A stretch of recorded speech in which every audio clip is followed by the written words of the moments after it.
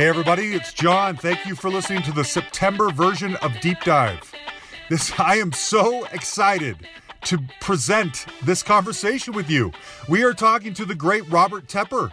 Now, Robert, of course, has one of the greatest soundtrack songs in history, but especially of the 80s, No Easy Way Out from Rocky IV. One of the greatest movie montages ever put to music, ever put on the screen. Well, that was a huge hit, but the album of the same name that came out shortly after that didn't do so well. And we get into why that would be. We go track by track, as we always do, talk about the stories behind the songs. He is such a funny, engaging guy. Now, on top of all of this, he has a brand new album out today called Better Than the Rest. We play a couple of songs in here. You will see it is just what you want from a guy like Robert Tepper. That killer AOR rock straight out of the 80s, but made for today. It is amazing. Anyway, I hope you guys enjoy this. I love it. And see if you can get out there and find a copy of No Easy Way Out. It's not, there aren't millions of them floating around, but it's a fun album. He was a really fun guy. I've always loved him, and I wanted to bring him back, and so I'm really grateful and honored that he talked to me like this. Okay? Enjoy.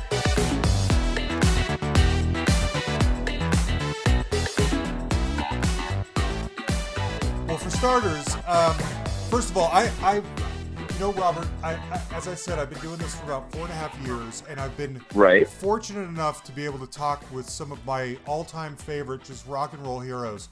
But there are very few people in all of this time that I've spoken with who give me the same level of joy and excitement as you.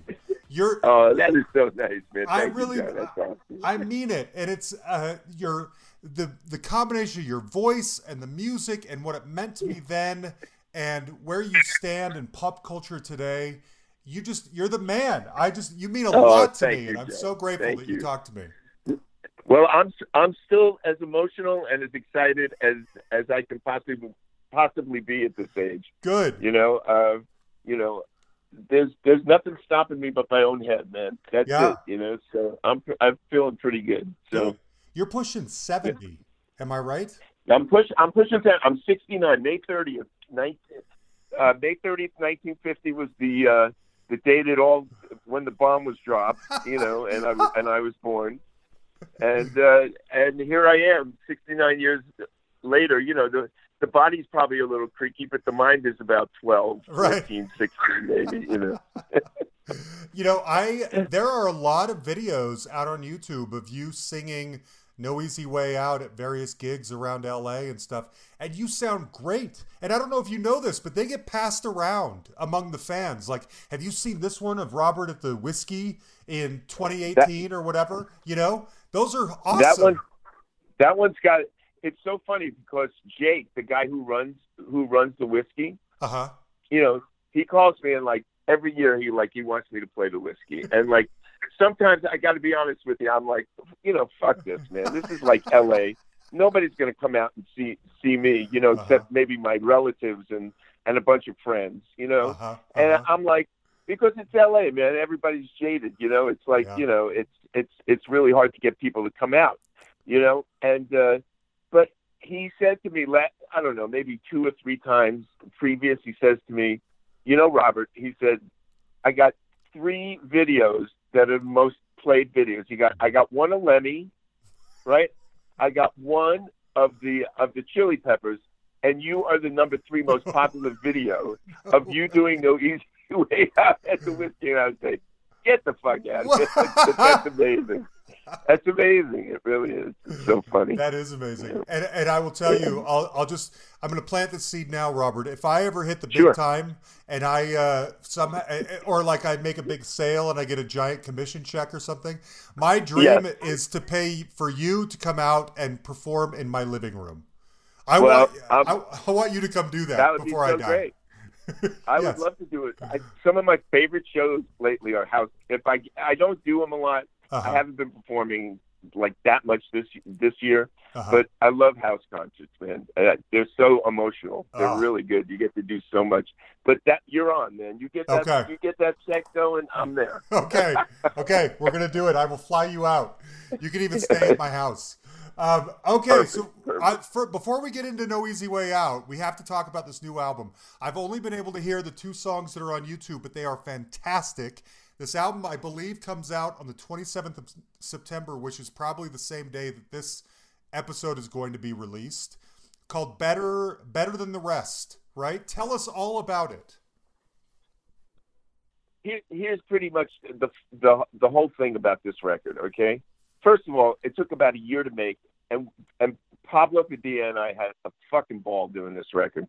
I mean, there were times when we got like a little frustrated, but you got to know it's like, how do I tell the story without sounding too like stupid? Okay, here we go. All right, so I put out New Life Story, right? And New Life Story kind of gets me some gigs. Like this guy, Indigo Balboa, brings me to Spain. I play some gigs in Madrid. They're pretty good. I play Cartagena. I mean, and what he does is he puts his band together for me. Some players better than others, but one of the guitar players he got me was Pablo Padilla. Pablo is phenomenal. Okay, he is someone who has studied the sound of like Dan Huff and and the guy from Toto, and all these guys. It's not just like, oh, I can play this stuff and yeah, I can learn this. It's like what the reverbs were, what the delays were, like he really knows the music, right? So, I come back after doing these shows. I do one show in England that went really well. I did, a couple of shows in Spain that did okay. And I come back and I get a call from Pablo. Pablo, yeah, I'm going to school at this place in Glendale. I just want to let you know I'm here, and if you need any help, so these whiskey shows, or if I'm doing any shows around here, Pablo and I are staying very friendly. Like, yeah, okay, I'll put the band together for you. You come in for rehearsals, Roberto, no problema. See, is español. Mi español es mucho perfecto. See, and so he puts, so we're kind of working together. And about, I don't know, now it's a little longer than a year, but maybe a year ago, so he went to school in Glendale, then he goes to this school in, I think it's, what is it? It's Cal State Fullerton, okay? And he's like, he's studying composition, he's doing all this stuff. He says, Roberto, ¿por qué we don't get together a little bit, un poquito, and write and do some stuff? So I said, fine, let's do it, So we get together and we start writing, okay? And it's just kind of like, we're having fun, bro. John, we're just like getting together. We wrote like 12, 14 things, and it's like, so, I engineer my own stuff, and I mix my own stuff. And I'm not saying I'm Bob Clearmountain or I'm, right. any, like a top guy, but I know how I want me to sound, And so we start putting together and we're adding stuff.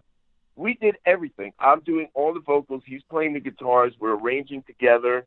I'm doing keyboards. He's doing keyboards. I played bass on the whole record, except for anything with his, with his synth bass, and I probably played it, or Pablo played it. So just to make, there's no making this story short. So what happens is, we get like 7 tunes down into it, and Pablo goes, and I look at him, I go, man, damn, man. He goes, I keep playing this stuff with people, and they're going, fuck, this is great. And I'm figured it's another self-titled release, on Apple Music, and my 6 fans are going to buy it, and it's done, right? And so we're doing all that, and we kind of like, it's not finished, but we're pretty close on Better Than the Rest. I got to tell you, I don't even remember singing some of these vocals. I mean, Better Than the Rest, I was like writing lyrics, and we were writing the music like the same night, and then I put down a vocal, sometimes. And Better Than the Rest could be like maybe the first, second or third time I sang that song. I don't truly remember. Wow. It's like you're kind of in that other zone, you know what I mean? And so wow. So we start reaching out, and there's one label in Italy called Frontier. I don't know if you know that. I do. Yep. And I got a bit of a connection. Mark Spiros, I think, was the connection. and Pablo and Indigo Balboa was the connection for AOR Heaven. So I kind of reached out to both of them, and I got to tell you, Frontier was like, it's interesting, but nah, we're not interested, And really? Frontier's kind of funny. Yeah, they were not interested, man. They were like, they got Whitesnake. They kind of tell you who's going to produce the record. We were kind of down the road already, and it was kind of very corporate and cold, to be honest with you. It's like some guy, this is the procedure for, and you can print this or not, it doesn't matter. This is the procedure for how you do this, and I'm cool with it. It's a business. People who say, what's a bigger word, music or business? Business is the big word. Music business is music business. Right. But I'm 69. My expectations might be a little low at this point. So AOR Heaven, George gets it over at AOR Heaven. He runs AOR Heaven. John Beauvoir is on that label, also a very reputable label out of Germany. Releases out, not even a hiccup. Let's do this, okay? Really? Just keep me abreast how the record's going. I go, fucking fantastic. At 69 years old, I got a record deal again. This is amazing. That is great. And we did it all behind my house, man. We did it behind my house. I have a nice studio behind my house, and it was a labor of absolute love, man. I believe it. So you mentioned Better Than the Rest. The other song I've heard is My Yesterday. It was all I could do just to save my soul and shed some light. In the dead of winter, she was wrapped up in my arms that night. Her folks hated me, I was too scared to see all those scary nights. Our lives were small, but we had it all lapped up so tight. But we were young and dumb, and we'd make our run, yes, we'd find a way. Now I can't get under or over around my yesterday. When I dream of those days, my hands start to break, 'cause she's a world away. 'Cause I can't get over or under around my yesterday. My yesterday. These songs are so killer, and I wonder if some of the buzz is because don't take this the wrong way, you finally sound like the Robert Tepper that fans of yours from the 80s have been wanting you to sound like. Because exactly, I don't take this the wrong way, because but here's the thing, John, that I'm going to probably interrupt you a lot, because that's okay. Go for it. I talk a lot, That's okay. So I apologize. I'll apologize up front. So here's the thing. So for years, I don't know, I did an album for MTM with No Rest for the Wounded Heart. That was the last truly AOR album that I did, correct? If you're keeping the history of my AOR recordings. Right. And I'm like, man, for years, I'm like, I'm not feeling it, man. I'm not feeling it. But there was something about the way Pablo played and how I said, you know what? What if the concept is, and I swear we talked like this, what if the 80s never stopped? What if, this is like a follow-up record to No Easy Way Out, because, Modern Madness was insane. That wasn't a very good record. Right. But this, what if, we made a record that all our greatest influence that we love, all the people we love, Duran Duran, Peter Gabriel, all the great records like that inspired us, because that period had all these amazing engineers, man. Yeah, we did a lot of blow, and we were insane, but also we made cinematic records. Yes. So the whole goal of this album, John, was like, let's make this cinematic. Let's make this like movie-like. Let's make it huge, man. Let's make it sound expensive, and great, Yeah. So, I'm feeling like we accomplished it. How many people are going to listen to it? How many people are going to buy it? I would love the world to hear it. I really would. I'm a little, but we'll see what happens. It's coming out 27th.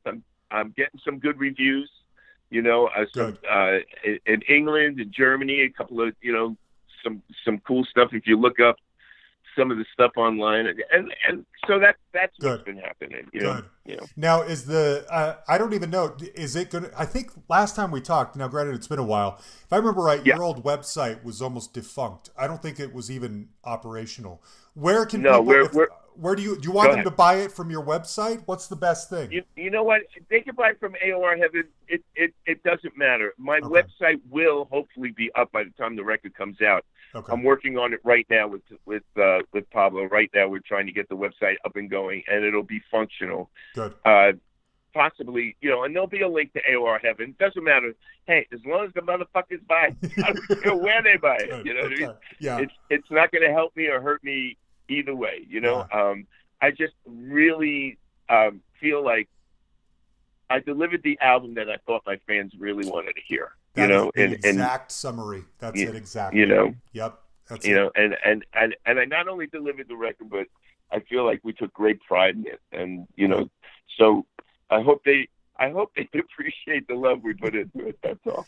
Well, I appreciate. If not, I mean, I just I've been going back, listening to those two songs. Whenever I hear you hit those notes on the chorus for Better Than the Rest, when you say scream and shout. All the lies are made up and your darkest dreams come true. And at the end of the day, you took all the blame and the tragedy was true. Never wanted you to be the one to have to settle for less. 'Cause deep inside I know you better than the rest.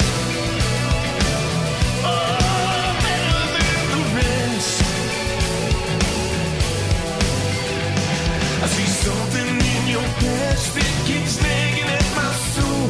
And all the years we spent together feeling dead inside and cold. I never should have been the one who had doubted you at all. I'm gonna call you by your real name. Really, who's to blame? I see it in your eyes. The little breeze there. I'm living for the day when I can scream and shout. You're better than good. There's a voice inside me saying that I never should have left. That I didn't have to hurt you and leave that letter on your chest. 'Cause you know deep down inside you I'm just a little more obsessed. I'm gonna call you by your real name. Baby, who's to blame? I see it in your eyes. The little breeze there. I'm living for a day when I can scream and shout. And you say it with your voice, that unmistakable, gritty, beautiful voice of yours. I get goosebumps. I really, truly do. Thank you, Because man. it's Thank just you like, so thank much. God, this wonderful piece of my life is coming back. That's how it feels. Oh, that's so cool, man. It That's is. what we're trying to do. That thrills me. Yeah. If we reach 10 people or we reach 10 million, Well, I'm proud of it. Good. And thank you so much for that. I Sure. appreciate That's why I that. say I'm honored to do my part. I hope people will check Thank it you. out. I hope so. I Good. hope so. Okay. Well, look, let's talk about No Easy Way Out. And Let's do it. I got to be honest. Because this is sort of not an obscure album, but it's not big or anything. There was not a lot of information out there, so I don't. Yeah, I know it came out in '86. I don't know when. Right. You tell me. Okay, so here was the thing, and I don't know if I said this last time, so stop me if I'm repeating myself. Okay. I hate to repeat myself. So you have to remember this was part of a soundtrack, right? Mm-hmm. This was a soundtrack to the Rocky IV movie, which was their main concern, man. My record was but a footnote, okay? Right. It was 9 songs. It was good. It was a good record.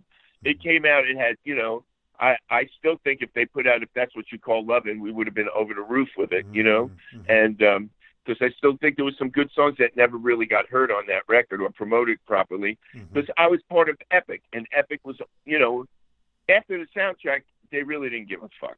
Honest, they didn't. And I knew it. I mean, they did one more video, so I guess I can't say that they did "Don't Walk Away," which was an odd choice for a second single, I thought, for a rocker. Oh, really? And I you know. know, yeah, We'll get into it. Okay, keep talking. yeah, you know, so that was pretty much why I don't think there's much around on it, because I couldn't even release my record until the soundtrack had run its course. Mm-hmm. Now, on the other hand, the soundtrack running its course put me on the map, Right. and my kids will be eating for the rest of my life off a Rocky IV movie. Right. You know, I mean, to some extent. I mean, I'm not going to retire tomorrow, but Right. I'm just saying we became part of a franchise, which was great, but it did hurt my first record, without a doubt. Okay. Now, is this a Scotty Brothers issue? Were they the ones Yeah. who were sort of like, they had already put all their weight behind Rocky IV? We don't really need to keep Robert Absolutely. afloat at this point? Absolutely. See, Absolutely. I mean, and you have to realize it was like, you know, MTV and soundtracks were very closely knitted then. You know, they were trying to sell soundtracks, and they did. You know, I got a platinum record for that. You know, so that was the case with that. And this is a thing. And you got to go realize, ahead. like, so my record's sitting there. So say the Rocky IV soundtrack lasted 3 to 5 months. Mm-hmm. They're going to look at a Robert Tepper record that was released fucking 6 months ago and start working it. Oh. That would have been great if my mother was in charge of Epic at the time, but she wasn't. But this is a common theme with the people that I talk to on this show. My feeling Of course. is that this company has a valuable asset.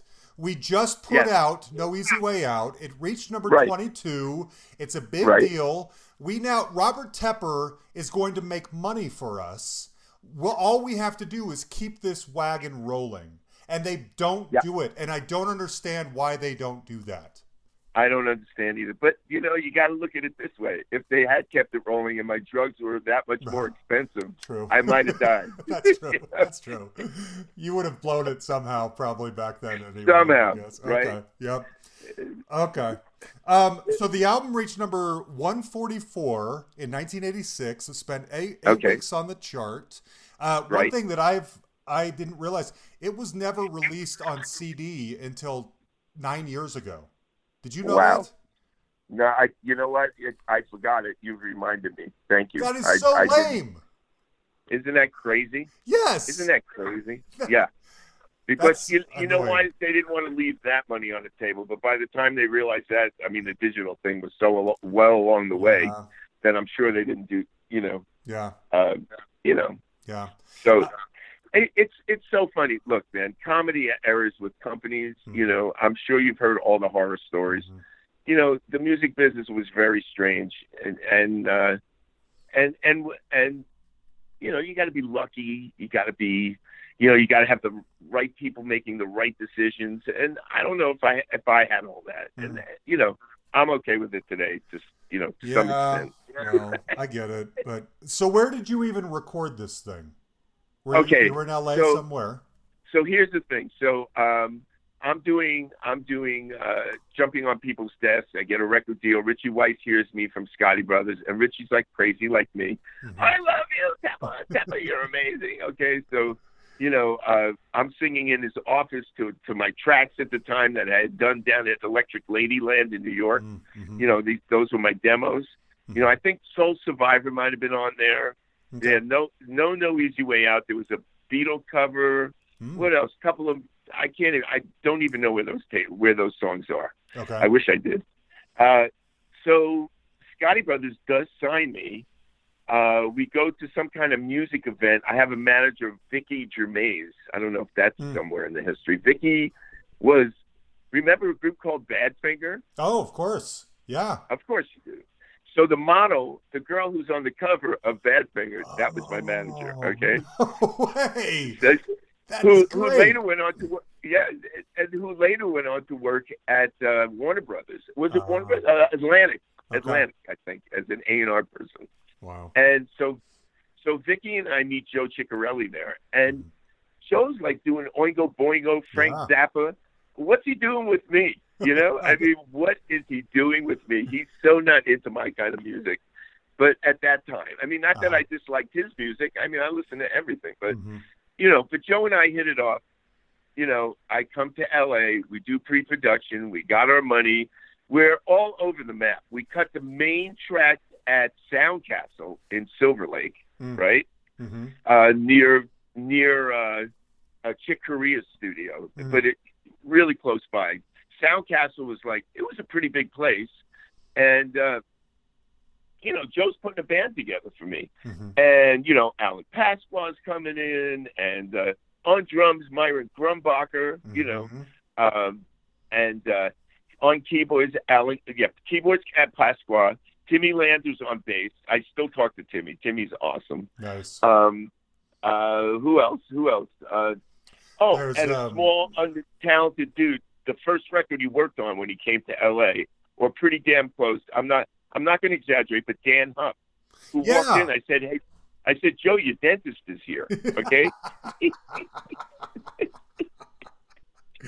That's great. It was but then he started to play, and he was fucking amazing, Yeah. So we had everybody in place, and then Scott. Let me ask you a question real quick. Go ahead. Did Scotty Brothers tell you to work with Joe Ciccarelli, or did you?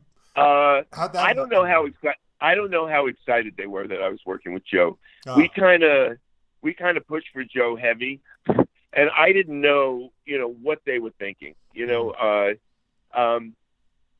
didn't, I could have wound up having to do the record there, which was the kiss of fucking death. Okay. Really? That would have been horrible. Uh-oh. Between you and me. I mean, they have a studio downstairs there, which I did wind up for the second record trying to cut some stuff, or the third record, I forget. It was like a nightmare. Oh boy. But Joe was on his way and knew the good studios, and Joe was aggressive. And we kind of just, when I wanted Joe, I think I had to fight for him a bit, Okay. They weren't, I know they weren't crazy about me using them the second time, and which was, but you got to remember, dig this, John, guess who produced my son's Max and Julian second record, The Natural History? I don't know. Joe Really? Ciccarelli. Yes. No way. Which spawned the song "Don't You Ever," which just got released again off the Spoon record, a huge record. Nice. So everything gets worked great. out, I guess. I just emailed Joe today to see if he would come on and be a guest with me on here. So we'll see if he replies. Joe's a great guy. Good. What did he say? Probably no. He hasn't. Yeah, he hasn't replied yet, but hopefully he says yes. Yes, but Joe was great, man. But he knew, he brought in some great news. Kevin Savage going, I may get second record, first record, so we should get into songs. Otherwise, I'll get it all mixed up. Okay. So let me ask you one other thing. First of all, Sure. who else was at the studio recording while you were there? Ooh, good question. Okay. I don't know if you remembered. You were seeing some famous guy walking down the halls. I remember from the second record. Okay. The second record had more people hanging out. Okay. We had Dave and Dave. Yeah. We had what's her name who sang backgrounds for me. Carla DeVito. Carla DeVito on the first record. Yeah. Absolutely was hanging out. Okay. Who was a sweetheart. Oh, you know who else? True Colors. Who were those guys who wrote True Colors? Tom Kelly and Billy Steinberg. Yes. Yeah. Yep. Yeah. They were there. Okay. Who else? God, who was the redhead piano singer was on the second record? Tori Amos. Tori Amos was around for the second, and I believe also Joan Jett's partner in crime was at some sessions for the second record. Is that Ricky Byrd? No, who's the blonde girl? She did a bunch of records. Oh, Lita Ford. Sorry, Lita Ford. The female. I met Lita a couple of times. No way. And Greg Bisonet came down for the second record a bit, Yeah. So I got to meet some of those people, and we were hanging out with the Benatar people. Yeah. The first record for sure with Pat, because she recorded La Belle Age, and that was supposed to be on the first record. That was supposed to be on your first record. On my first, but on she my took first it record. from you, I guess. Yeah, she took it, but we ran out of time and money, and Joe was getting busy, so Okay. Okay. Yeah. Interesting. One other question. The cover Yeah. I always thought the cover to this album is incongruous with the sound of the music on the album. Does that make sense? Yeah, it's look. I'm like, I play dumb. Okay, someone said, Tepper, you play dumb. You're a lot smarter than you sound, and I know because I sound like I'm from Jersey and I was born in a garbage can. You know, and but I have a strong artistic lean. I know what's good, and I was like, here I am. I'm getting to do my first record. And this guy, I forget who it was. Oh, we did one cover up at the Chateau Marmar, okay? Mm-hmm. And it was okay. It had the Marlboro guy in the background. Mm. Nobody really liked it, okay? Nobody was crazy about it. But the other guy who was like a real arty kind of dude, I totally forget his. Do you have his name handy at all? I don't have it handy. I'll look for it. But he was like, so there used to be these parties going around LA, right? Mm-hmm. And in one of these lofts, I said to him, man, you should shoot my cover, right? Mm-hmm. And so we put together a shoot, and he shot it. And it was me trying to be very arty. You know, did it work? You know, I thought it was a good photo of me. You know, I liked it. I liked it. And you know, you got to remember, I was in New York. I was living in New York. I mean, Francesco Scavullo was there. You know, all these great photographers. Yeah. I lived down the street from the Met. I wanted a great photographer to take the shot. You know, and I felt like he did a good job. Okay. You know? I just thought the photos that accompany the singles for like No Easy Way Out and Don't Walk Away are these great pictures of you looking really manly and kind of, you know, hunched over, like, you know, with your arms hanging. But the picture on the album cover, you look so pensive, and it's animated Absolutely. or whatever. And I just thought that doesn't look like they go together. Who the fuck knows, John? Okay. I have no idea why they chose that one. That was the one. I probably had very little to do with that at the time. Okay. But there were some great pictures. The guy took some great. My hands on the single, you know, my hands are like straight down, looking like long and veiny and ready to go. Yeah, you know? That's it. Yes. You know? Yeah. You know, so it was kind of. I don't remember who made the decision, but there were you know a bunch. Bill Bennett was up there. Larry Stessel. God, man, I'm pretty good. How am I remembering these people? Amazing. Good. Okay. Yeah. All right. Track one. I'm sure you've talked a million times about No Easy Way Out. No, it's okay. I have before. The thing that I'm most interested in is I want to know exactly how you wrote it. Did you write it on a guitar? Did you write it on a piano? How did it come to you? All of that. What's the first song? No Easy Way Out.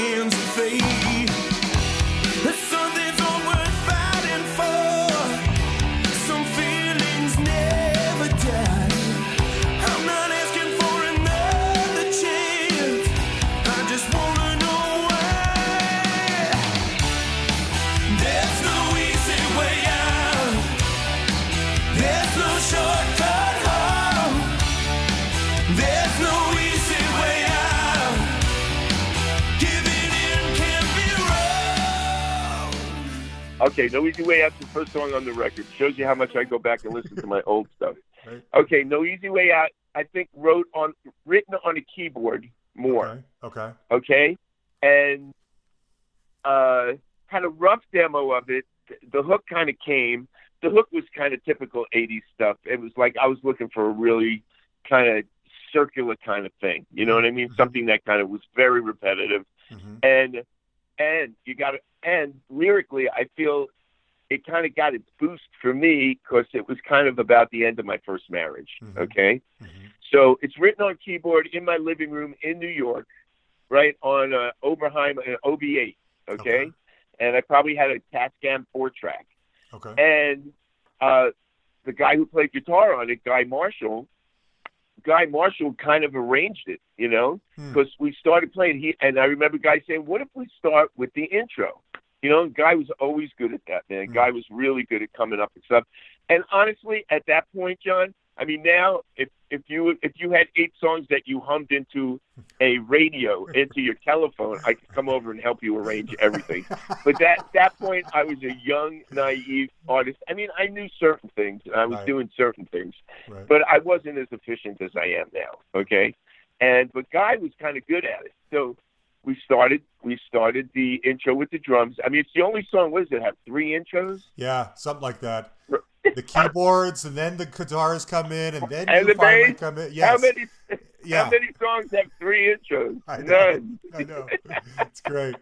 So when you're writing it at home, though, I mean, are you like, are the lyrics just being channeled through you? Are you thinking it's all about your divorce? People who don't already know, it's not. Even though it fits perfectly in Rocky IV, it was chosen for Rocky IV. It wasn't written for Rocky IV. Yeah, exactly. I'm sitting in my kitchen. I remember we used to have a butcher block top. I was on it, and I'm writing this thing. We're not indestructible. Baby, better get that straight. I think it's unbelievable how you give it to the hands of fate. I mean, it's just, once it didn't come. Even then, I would, I was writing this thing about how hard things were between me and my first wife, for sure. Did you envision it more of a ballad when it got rocked up like it was? No. Okay. No. I saw this as a mid-tempo song, for sure, Yeah. But it kind of came together when all these great musicians, I mean, Alan Pascoe with that keyboard thing, Jimmy Landers came up with that bass thing, but that was, you brought in players, you know what I mean? Yeah. And Dan Hufstad, I had gold on that record, man. My biggest fear every day was, can I sing as good as these guys play? I remember I was scared. Well, I said, these jacks sound fucking huge. And you're dealing with Joe Ciccarelli, who's not doing 1 take. He's not doing 2 takes. It's taking him like a day and a half to get a snare sound, and then he's doing 22 takes of the tune. You know what I mean? Wow. It's like, yeah. And your voice is so grainy and like muscular. Is that really difficult for you to sing 22 times? Is it over a day or a week or what? Absolutely. Okay. I mean, part of the reason, I'll be honest with you, part of the reason I didn't get to tour a lot, because I probably lost my voice a lot, I wondered about that. if I was singing on recordings and stuff, I could get it, looking, what do they say, hindsight 2020, but I was an insecure young kid, you know what I mean? I really was, man. And I'm sitting there, I didn't know what I had, or, there were people who I didn't know who I was, you know what I mean? I was sitting there, I knew these are the songs I wrote. I was finding my way on that first record, and I wrote those songs, you know what I mean? I sat down and wrote those songs, and that was a big move for me, because you got to remember, I was coming off the Into the Night Benny Mardones stuff, which we all almost died, Yep. Yeah. All right. Well, I don't know what more can be said about No Easy Way Out than has already been said, but I've always just been curious on the granular level, the very beginning of the idea of that song. How did it begin? And you've illustrated that. So thank you. That's what I've always wanted to know. Not a problem, man. I hope I was clear enough. That's great. Now, track 2, Angel of the City. This is the one that appears in Stallone's next movie, Cobra. And isn't that wild? Yes, and it doesn't. You don't have to talk about that one quite as much, but that's a great moment too. How did that? Yeah, it really is. And Angel of the City, for some reason, this is what I'm flashing on. Whether it's true or not, I don't know, but I think it is. I had a black. What was it? A Yamaha upright piano in my living room in New York. Okay. I think I wrote that song. On that. Oh. Another hot day in the city. Sweat pouring down, no, it ain't too pretty. Working your fingers to the bone. Trying to get blood from a stone. With big cracks, just like thunder.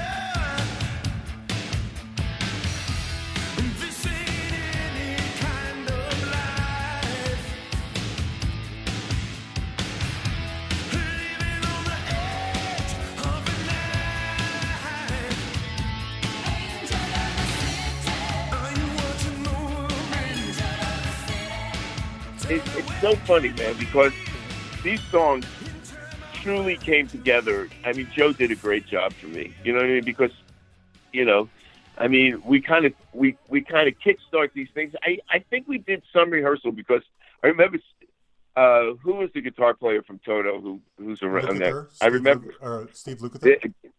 Steve Lukather coming into this place. There used to be these rehearsal studios on Lancashire, right? Mm-hmm. And I remember him coming in, hey, you guys sound really good. So Joe was going over the drum parts, what we were going to do. You know, he hated crash cymbals, so you won't hear a lot of crash cymbals. Interesting. Okay. You know, and we got Myron, man. Myron is like this monster drummer. You know, I'm surrounded by this greatness. But I guess the songs were good or they wouldn't have lived on, you know, if they were crap, you know. Right. But I wrote that on the piano. Most of these songs were written in New York City. Okay. You know. So I've always wondered, I always assumed that Angel of the City was a reference to Los Angeles, but it's not. You wrote that in New York. Not at all, man. Okay. Not at all. As it worked out, it did go that way, right? Yeah. It did go that way, but you got to remember, I'm hardcore New York at this point. Mm-hmm. You know, I'm trying to get signed. Sorry, my throat's dry. That's okay. I'm trying to get signed. I'm at the Ritz. I'm playing tracks. Mm-hmm. I'm playing all those clubs that were like the cool places to play in New York City, trying to get a deal. You know, so no, you know, I wish I could say that was a you know, but nah. Okay, so is this a situation where Sly comes to you and he says, "I loved No Easy Way Out. What else have you got? And I'll put it in my next movie," and that's how this happened? I would like to say yes, but no. Oh, okay. Good. What's the story? I wasn't even involved in the meeting, right? He came up to Scotty Brothers and he said, play me something, right? Mm-hmm. And you got to remember, you know, they're like the boys. The Italians like the Italians. You don't have to print this part. The Italians like the Italians. I can see that. I can imagine. We want to be able to open our mail next time. You know? and so, you know, Sly's up there, and you can bet that Tony and Ben and Scotty are doing the heavy sell. You know, they're probably saying that Bridget's going to get to do a solo record or a solo spot on the next Tepper record. Who knows what they're saying, you know? Right. And so he's going out with Bridget Nielsen, and he hears the song "No Easy Way Out." And you know what? I mean, that song, it's down to the fade, man. Do you understand? He did the video down to the fade, you know? It's crazy. So I kind of forgot about it, you know, and next thing I know, I get a call. Hey, he's using Angel of the City. He wants to do the same thing he did in Rocky IV. The only problem is it's kind of a cult movie now, but it wasn't a cult movie. I don't think it did so well when it came out, you know. I think it kind of bombed, you know. Yeah. And so he tried the same thing, but I had very little to do with it. You know, He didn't call me. Okay. But he was always very good to me, man. He was very nice to me. That's great. I believe that song was the third single off the album, or do I have that wrong? No, you got that wrong, because there was no three singles. I had one single and then a Don't Walk, and that was it. Okay. I read that there were 4 singles off of that album.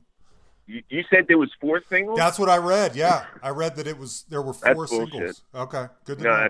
That's bullshit. Okay. How many videos? Let's count the videos. How many videos? Well, it's funny you say that, because the only video on YouTube is No Easy Way Out. The one for Don't Walk Away, I think, has been removed. Every time I try and click on it, nothing will show up. And I couldn't find videos. Well, there you go. I didn't know that, but that makes sense. Yeah. You know what I mean? But that was it. And then Restless World, because they got it in another movie. Oh, that's in a movie? What's that in? It was with I forget. You got to look it up. Okay, it's not a big movie. It was. Okay. It had some big people in it, but yeah, they used Restless World. But they just did the song. I didn't perform. Like, they didn't put together a video for me. You know what I'm saying? You know. Okay. All right. So Don't Walk Away is track 3, second single. I got to admit, to me, it sounds like a bona fide hit.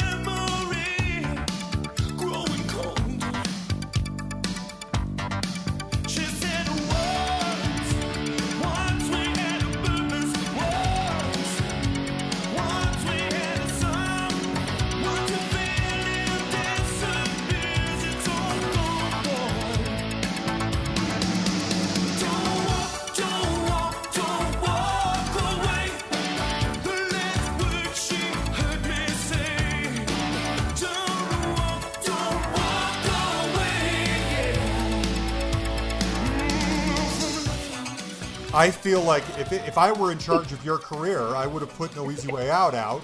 Then I'd follow it with Don't Walk Away. Hey, guys, remember the guy from No Easy Way Out? He still rocks, and here's his new song. And then we go straight into the ballad after that. That's what I would have done. Absolutely. Yeah. Right? Obvious. Like, no-brainer, right? Exactly.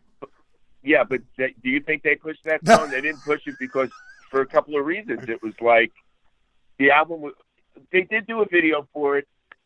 It did get released. And I don't know, how high did it get? I don't think it got very high. The song reached number 85. 85, yeah, made top 100. That was it. Yeah. I don't think they either agreed with you or they promoted it, or as I used to go up there and, because I would hang with Bill Bennett and some of these people, we'd drink and do drugs together and stuff like that. But they would be, hey man, we're on to the Fabulous Thunderbirds and Janet Jackson this week. You're in third place. Man. Oh, okay. Thanks. It was weird, man. But also, I don't know how much you could blame Scotti Brothers, because Scotti Brothers, I don't know what their deal was, but most of the promotion for those records were done by Epic, CBS, right? Okay. So, okay. Yeah, it's kind of out of their hands. And Okay. maybe it was. But that record didn't go too far, I know. It's just such an obvious hit song to me. Thank you, brother. Thank you, John. I appreciate it. Sure, it's in keeping with all those great. I talked to Ron Nevison on here recently, and we were talking about Oh, how cool! How cool! Ron's great. He is great. See, that there's a guy fucking made great sounding records, right? Exactly. That's what I'm getting at. Unbelievable. So we're talking about bands that he worked with, like Survivor and Heart and Jefferson Starship at that time, and what he's doing is not that far removed from what you're doing. The quality is there, the sound of rock at that time. And I just think if he had produced it, it would have sounded very similar and been a hit song. What's the difference? You know what I mean? I kind of, we'll never know, yeah, but you could be right. Yeah. We'll never know, but you could be right, man. Yeah. And if I was with another company that really gave a fuck, True. That's it. Yeah, it's all just sitting there on the table. One other thing I noticed, a little flourish about that song, is No Easy Way Out and Don't Walk Away both have this sort of metronomic sound effect or whatever, keyboard effect throughout the whole song. Absolutely. Yeah. Because we were kind of moving in that direction. If you notice, like when I was doing the new record, when I was doing the new record, I would mix up the keyboards and probably go, mix it up, man. Mix those keys. Like, it became such a signature. That's what gave the guitars with the power. The keyboards gave it the cinematic feel. You know what I mean? All the synths. That music is guitar and synths, great vocals. You know what I mean? That's what that music is. So, there's great guitars. There's great synths on that record. I mean, we were right there. We were right doing there. it. I agree. Okay, track 4 is the first ballad, Your Love Hurts. This to me, and you'll have to tell me, it sounds like you just at a piano pouring your divorced heart out, and that's what this song is. Absolutely. I remember writing that at the piano too. And I remember in New York City. Can't nail you down, 'cause I don't know what you're gonna do. You always hesitate, have your mind made up for you. Is this a mission of mercy, some overdrive dream? You keep your emotions hidden and clean. Your love hurts. Your love hurts. Oh, better go and find another. Your love hurts. Your love hurts. Give my heart time to recover.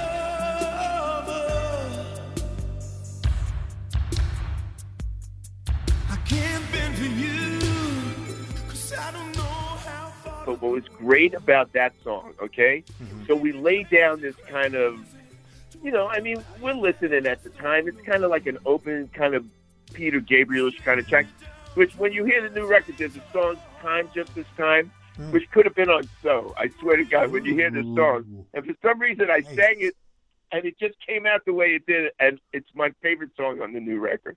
Good. And okay. But you'll hear it, okay? You'll tell me what you think. Okay. And so anyway, so we got this track, and it's kind of open and spacey, and it's me getting to do my thing, and I am I'm out in the valley. I'm out down the 101 in like Thousand Oaks, just before Thousand Oaks, okay? Mm-hmm. And we're at this guy Alan's house. I forget what his last name was. Alan began with what was your name? You Borden, maybe? Alan Borden? Okay. Scott Borden. Oh, okay. my God. Wow. You're pulling it out out I don't of have everywhere. Alzheimer's. My dad died of Alzheimer's. Not me, motherfucker. This is great. All right. Scott Borden had what would be known as like a really good project studio. And Joe and I went there. Oh, James House was singing. Okay. Also on James House was around somehow. So we go to Scott's house, and we're doing vocals, guitar overdubs, keyboard overdubs, and all this stuff there, right? Mm-hmm. And we get there, and what's his name is? Let me think of his name. Hold on. He's a gospel singer, Andre Crouch. Yes. And Tata Vega are just getting done with something. They're hanging out. Andre Crouch is as gay as the day is long, okay? Is he really? And, I didn't know that. Oh, yeah, without a doubt. Okay. And, you know, the sweetest motherfucker in the world, man. Sure. Just the nicest guy. He looked at my eyes and he goes, "You got beautiful eyes." I go, "Thank you very much." I said, "Thank you very much." He goes, "And that's a beautiful song that you're playing there." I said, "Really?" Yeah, he goes, "We could do great things on that song." He's got 4 guys with him who then proceed to go out there and start coming up with vocal parts with Your Love Hurts and all that stuff with Tata. And I'm sitting there. This is my first record. And I'm going, holy shit, this is fucking amazing to me, okay? Yes. Andre Crouch is arranging, who's a phenomenal singer. Tata Vega is like inner prime, killing it, right? Yes. And I'm sitting in the control room with Joe just going, "Oh, man, pinch me now, man. This is unbelievable," right? Uh-huh. So, you know, that happened, which was not nothing, you know? Yeah. That's so funny you say that, because when I listen to that, as soon as the choir comes in, it sounds like a heavenly choir. It sounds like this gospel-y thing out of nowhere on your record, and now it makes sense. John, if you look him up, he was one of the early, most famous gospel singers, man. Well, this guy was no joke. He sort of popularized it in a way, I think. He sort of took it... I agree. He's from out of the churches locally and on the pop charts, yeah. I mean, he's like a pioneer in that. Absolutely. Yeah. Without it, that would be a great show. You should find out if he's alive. I think he died. Yeah. I think he died a few years ago. He did, too. Yeah, because I would even love Tata to... would be great if she's around. I'll see if I can find her. Restless World, track 5. I don't know. Is this... Right. I only have a digital copy. Would this have been the end of side 1 or the beginning of side 2? There's a strangeness in the air, like grace the night, with a devastating stare. The streets cry, I'm moved by the sounds of this restless world.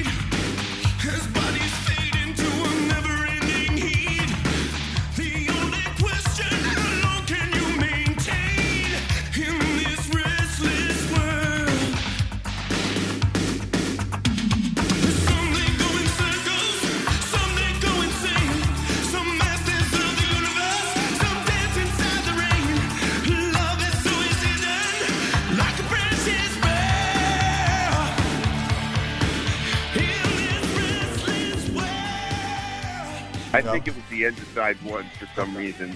That's what I'm saying. So a keyboard player from Oingo Boingo is playing on this. Oh, right. What's his name? I should know this. They're one of my favorite bands. Oh my God, he's so good. What's his name? He's Richard still Gibbs. around. Richard Gibbs? Richard Gibbs. Yes. Richard Gibbs. That's Nicest motherfucker.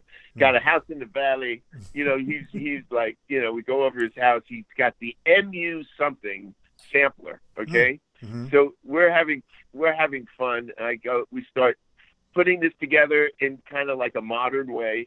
Some people hated it because of that. They thought it sounded, but I thought I sang it pretty tough. You know what I mean? To kind of counteract any kind of, you know, too synthy kind of thing. It had kind of a cool kind of vibe to it.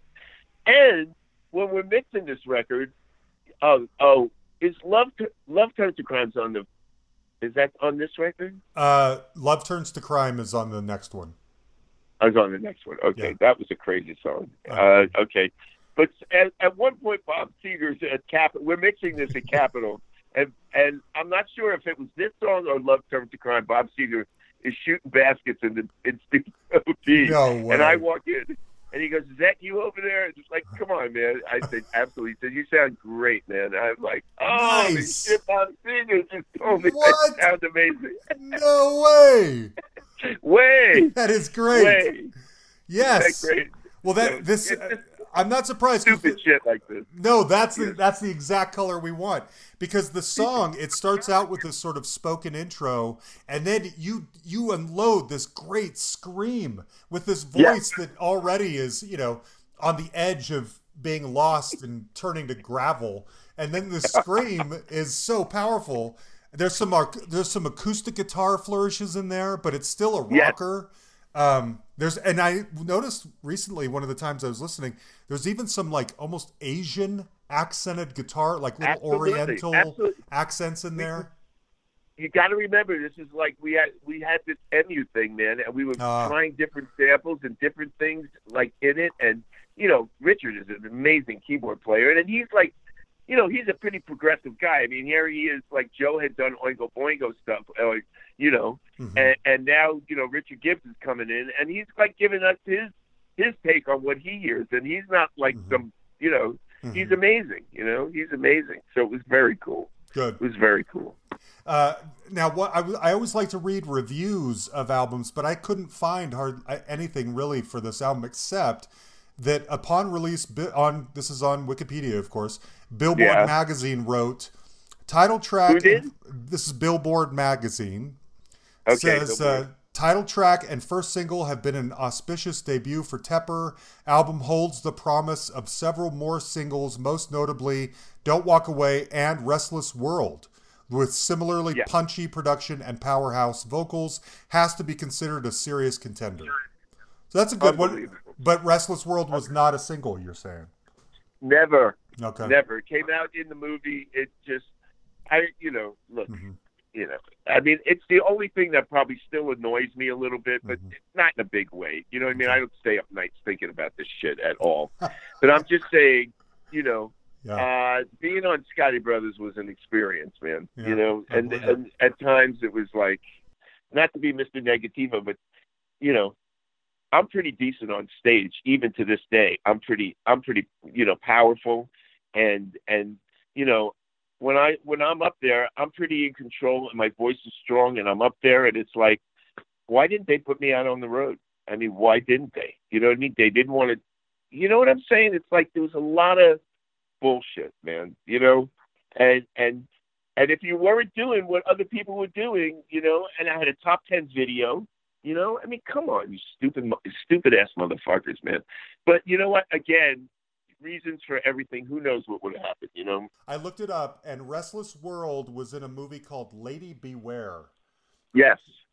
I've never seen or heard of. It stars Diane Lane, but when I looked it up, Diane Lane was in it. That's right. And when I looked it up, I recognized the picture from having seen it on like video boxes at Blockbuster or whatever when I was a kid. Right. Oh my God. So yeah, that I remembered, but I've never seen that movie. So yeah, but a young Diane Lane. Yes. Nothing wrong with that, right? You know, and a current Diane Lane is just as pretty, if not more so, than a young Diane Lane. I know. Isn't that amazing? Yes. She is amazing. She's is. so, what a career, man. Yes. She just keeps going. She just keeps going. It's I so love great. her. I love so her. great, yeah. Okay. But, go ahead. Yeah. No, go ahead. I'm good. Okay, I was going to say track 6 is Hopeless Romantic.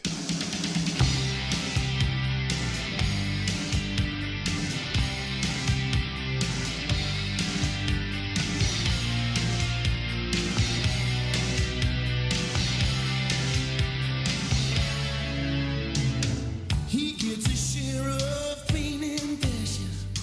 He's got a hasty heart. He's looking for some secret reaction that's gonna tear his soul apart.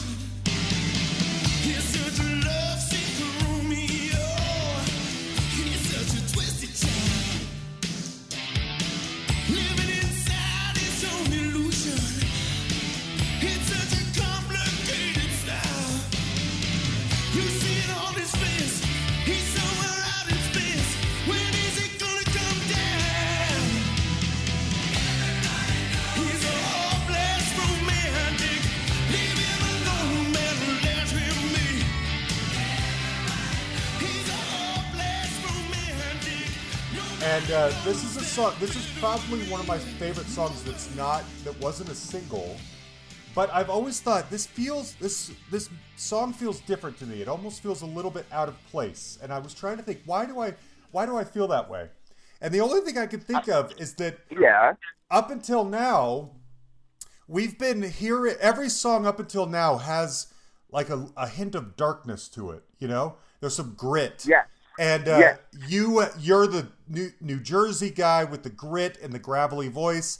And hearing you say the words "hopeless romantic" feels incongruous with some of the darkness that we've been enveloped in thus far. Does that make sense?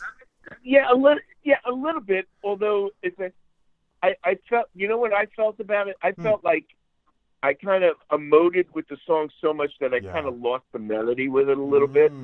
I don't know if that makes sense. I was kind of like, when I listened to the lead vocals, it felt like it would have been better if I kind of did the verses a little straighter and then had the big because it's a gang vocal. It's everybody knows it, you know. And I probably I've never performed the song live ever, but I think it's maybe we could have done a better job. Maybe I could have done a better job singing it. I mean, possibly, you know. I mean, but yeah, I mean, there's something not right with it that I always felt like, you know, it could have been better. But I think it's a good song. I do too. I like it a lot. I feel like maybe it's the most traditional, or it doesn't sound that different than like a heart, like we were talking about Ron Nevison, than a heart song or a Survivor song or one of those other things that would. I mean, this whole album to me sounds like a radio. She's got an endless on. Yes. She's got them done. It's got like a choppy feel in the front. You know what I mean? And I think maybe that's the problem. Maybe, you I don't know. Maybe if it was more straight ahead, you know? Maybe. Something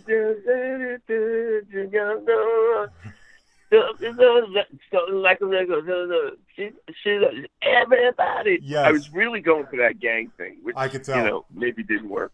This is probably, like I said, this might be my favorite song that's not a single. It just feels different than every other song on the radio, on the album, I mean. On the album. Yeah, I could see that. I Okay. think it was a later one. Yeah, I could see that.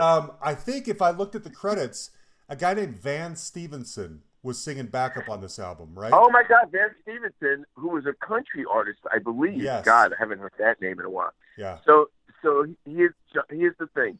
So Van Stevenson comes in. I think James House is on it also. I think the Kelly brothers sang some backgrounds on it. And I believe that Van, I remember being at a drive-in theater with him doing his video, and I had a guest shot in his video at that time. Yes. And I have no idea what the song was or what we do. I just remember being at a drive-in theater somewhere and shooting a video with him. You know, I'm gonna have to look that up. I didn't remember that. That is way back machine stuff. That is way back machine stuff. I don't. Yeah. but a nice guy, really good. And I think he was kind of country dude, right? He was, yes. These are outliers because he was kind of mostly a country singer, or he became one. But he sang on your out. And here's the deal. So one of my listeners sent me a mix CD recently, and the mix CD was called Stallone Music. And it was songs that sound like they should be in Sylvester Stallone movies from the 80s. Oh, that's funny. And a couple of them were by Van Stevenson. And so I've had this guy on my brain lately a lot. And oh my God, is he still an active artist? No, he died actually, I think about 10 or 15 years ago. What? Yeah. Oh my God. Yeah. Oh wow. I know. I know. So I take so much for granted, man. Just like being above ground is so cool. It's so true. And he was like, I mean, young guy, man. Just a cool guy. Yeah, it's horrible. Sorry about that. No, that's okay. I'm just learning all of that too. Now, when we talked earlier, you had mentioned Myron Grumbacher, who's playing drums. Yeah, Myron. This song has big drums. How did he get involved with you? Because he's playing with Pat Benatar. Yes, he did. And here's the thing. How do we get Myron in there? Jesus. I'm thinking Joe got him, right? Mm-hmm. But and I know he wanted like a true rock player, but it was like somehow the connection of having Myron in there led to La Belle Age. You know what I mean? Because which came after, because Myron had either heard it and they felt like they could, that they could do something with it, Mm-hmm. And but Myron was like, I remember the funniest thing about Myron is like I had to keep going out to the parking lot because when Joe was on take 23, Myron was like, I'm fucking out of here, man. This is done. I'm not doing this anymore. And I'd be like, come on, Myron, man. Like we hit it off. I always got along with drummers, And a funny story, when I did the Unforgiven video, he came down to play. Him and Gary Myrick, I think, came down. Oh, no way. And Myron had just bought a brand new Volvo or something like that. And we get done with the song and we go out to his car, man. And his fucking car is like, I'm talking about not vandalized, stripped. No. Like everything but on block. Okay. Oh, no. And I was like, holy fuck, man. I felt so bad. It was so bad. I mean, it was like they left it was like on cinder blocks. It was ripped to shit. No. They stripped it. Yes. Yes.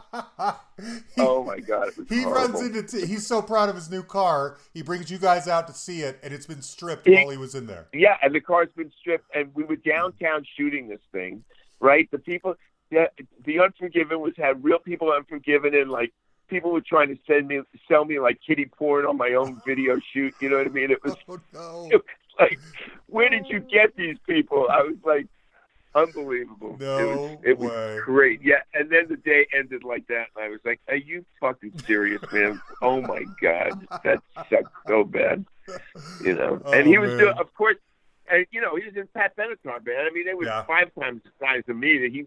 He didn't need to do that. Right. He did it because I was his buddy. Oh man. Yeah. That is good great. Going, Tepper. Good. Okay. Great job. Thanks a lot, Tepper. You got my car stripped. Okay. I had it a week. Yeah. That's so funny. Okay. Track 7 is Soul Survivor. And this one, I think, I would have to say of all the songs, this one sounds the most stripped down. It sounds the most organic. You know what I mean? I need my freedom. That's a fact. She said, give it up now. I don't know the coming back. Do you understand? She was the only woman who could hurt me, make me feel bad. Making her happy was all that I had. I ever really wanted, my soul survivor. Without you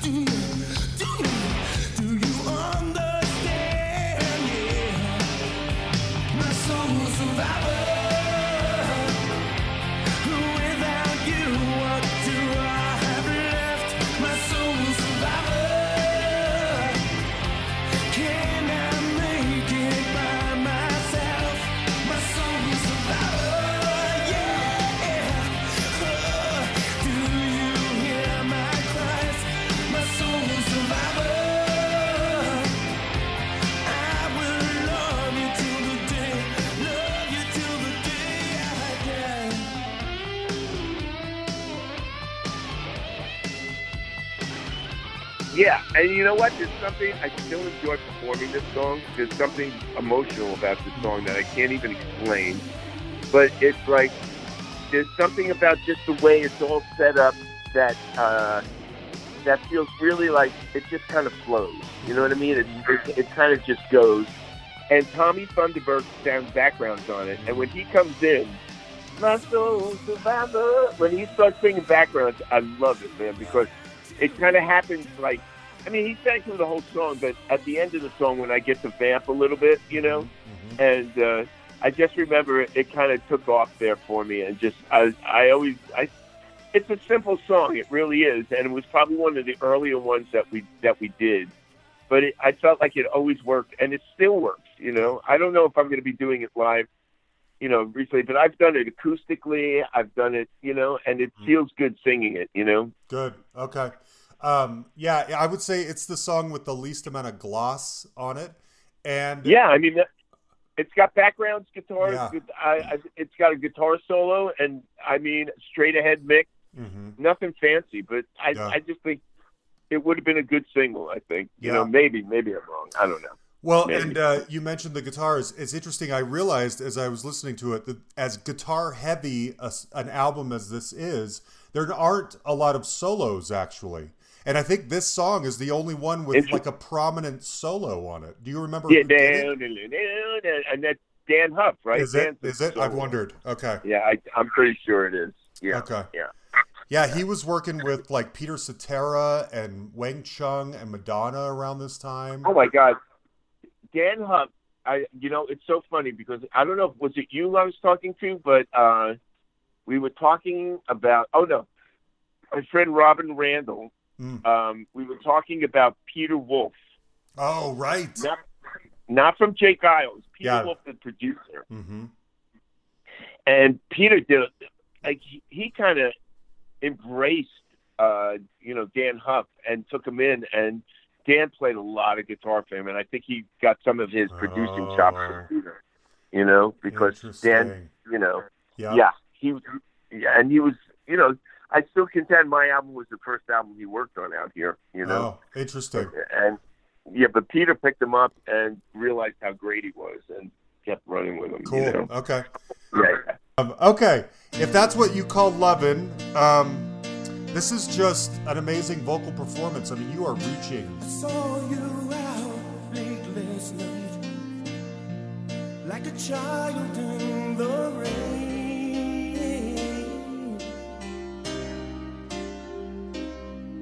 You were looking for a love that would not cause you pain. In a world that don't believe in much, I was someone that you could trust.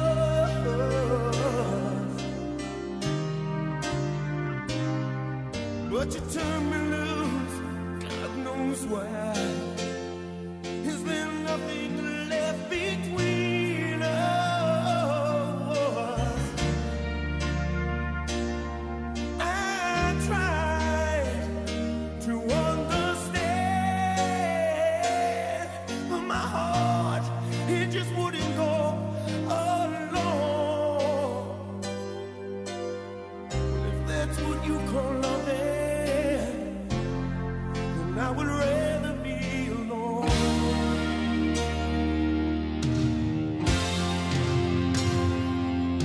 I just sacrificed everything for you. I didn't want to leave your side, but when you'd given me up, all I could do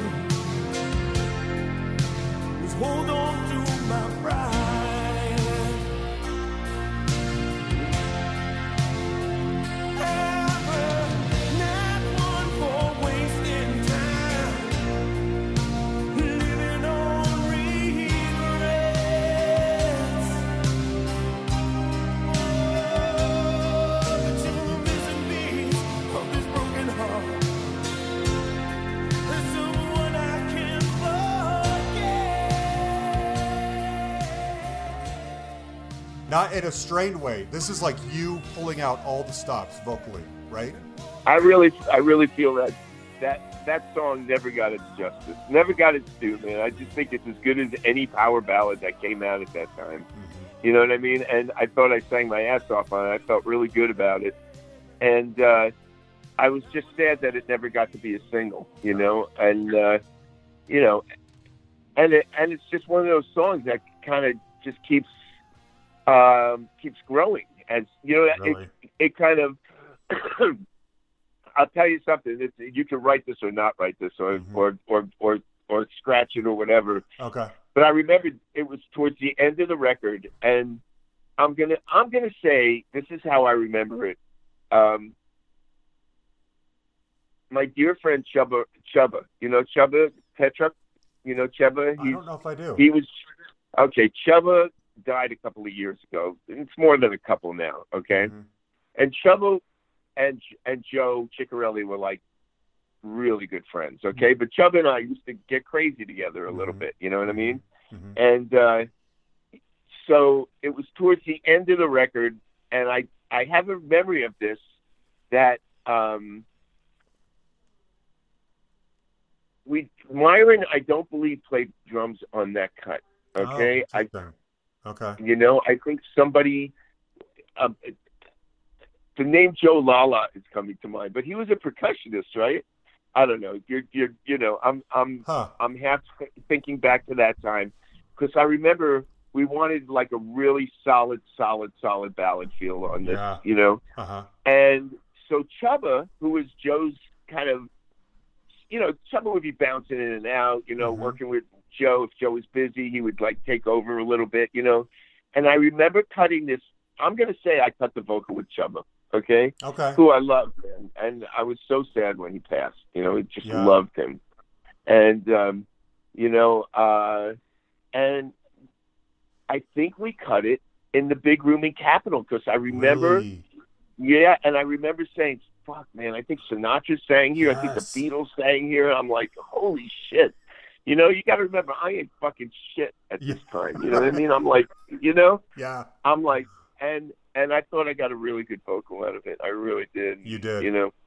Man, that's like hitting a home run at Yankee Stadium or something, you know? It's something like that, you know? And it's like, I look back on the song. I know I wrote the song in New York City. I wrote it on piano, and I remember it was part of the collection of songs I brought out. You know what I mean? It was in there, you know? I wrote it on piano. Okay. When if you put on a show now, do you sit at the piano and sing and play this song Here's the thing. yourself? Here's the thing. I probably could do it because I'm not a bad piano player, and I play piano on a lot of people's stuff when I'm producing or coming up with parts. I'm the guy, you know, I could sit there and do it. I am a very high-strung, nervous dude, and when I play I could sing in front of a billion people. I'm a decent guitar player. I love playing bass. But playing instruments in front of people freaks me out. I'll do acoustic shows, but it's really hard for me. I can't remember me playing piano in front of people at a big show ever. Ever. And it's because I was cursed that way, man. My body just like, I feel like I'm always on the verge of like freaking out when I'm singing. Yeah, I know what you mean. We all have our thing. I can give a talk or a speech in front of a million people, and I can't sing. I can't wait. If someone if someone goes, how does that song go again? I can't even like hum it to them. You can't do it. No. Yeah. You know, and I love playing piano. As you can tell, I mean, how many stories started with I wrote this song on piano, right? I mean, you know. Yeah. So it's not like I'm, you know, that I can't do it. It's just that I'm not comfortable. Okay. You know? So tell me again, you touched on this earlier, that you never really went out on tour. Did you do any tours? I mean, back in the day, in 86, 87, were you opening for somebody? No. I toured with Benny a bit. You know, we came out here we came out to L.A. Right. You know, and we did the world tour. We were in Cleveland. We did all the cool places. What were those places? There were a whole bunch of rock clubs in Texas and Cleveland. We stayed at Swingos. I mean, we did the Albuquerque, but that was all with Benny. We did the Bottom Line. We did all that stuff, and you know, Nothing for your solo. Suck. Oh. Yeah. Nothing. Not a gig. Yeah, crazy. Oh my gosh. Yeah. That is the theme of this whole thing is just missed opportunity to me. How many you could have killed it. Yeah. And now I got my second chance. Yeah. I've toured more in the last probably 3 to 4 years than I had ever. That's and amazing. I still do, and it's like I've never done it before, so it's so fun. You know what I mean? I have a great time. Good. Okay. All right. The last song is Domination, and all I wrote down is bonkers.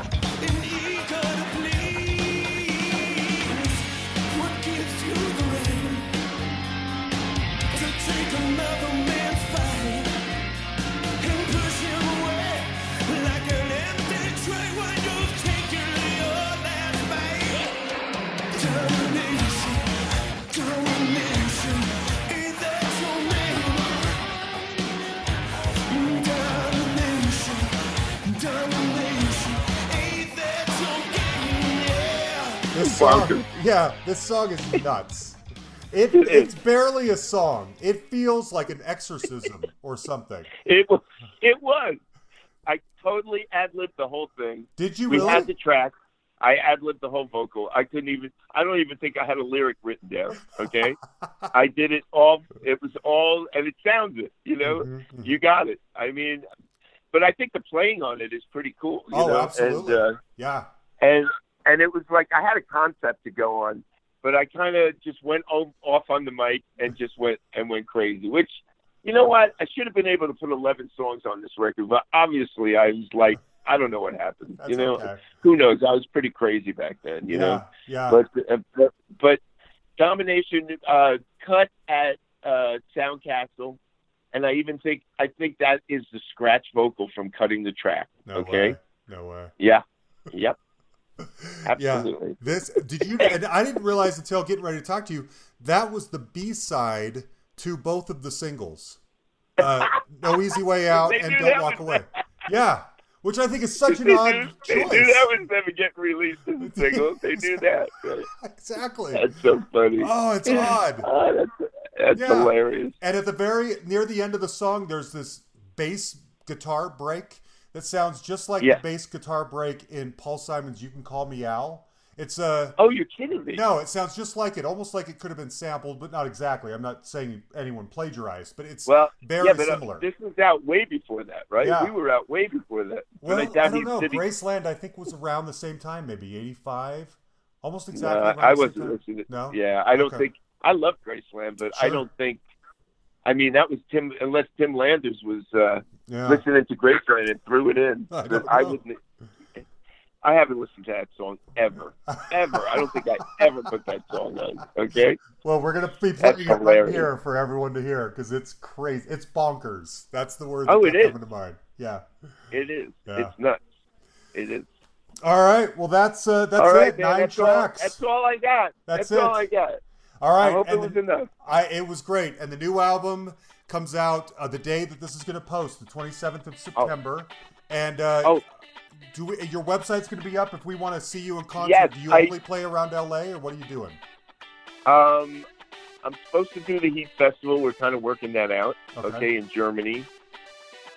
There you have it, Robert Tepper and No Easy Way Out. Such a classic. So many great songs on that album. If you have it on CD, congratulations.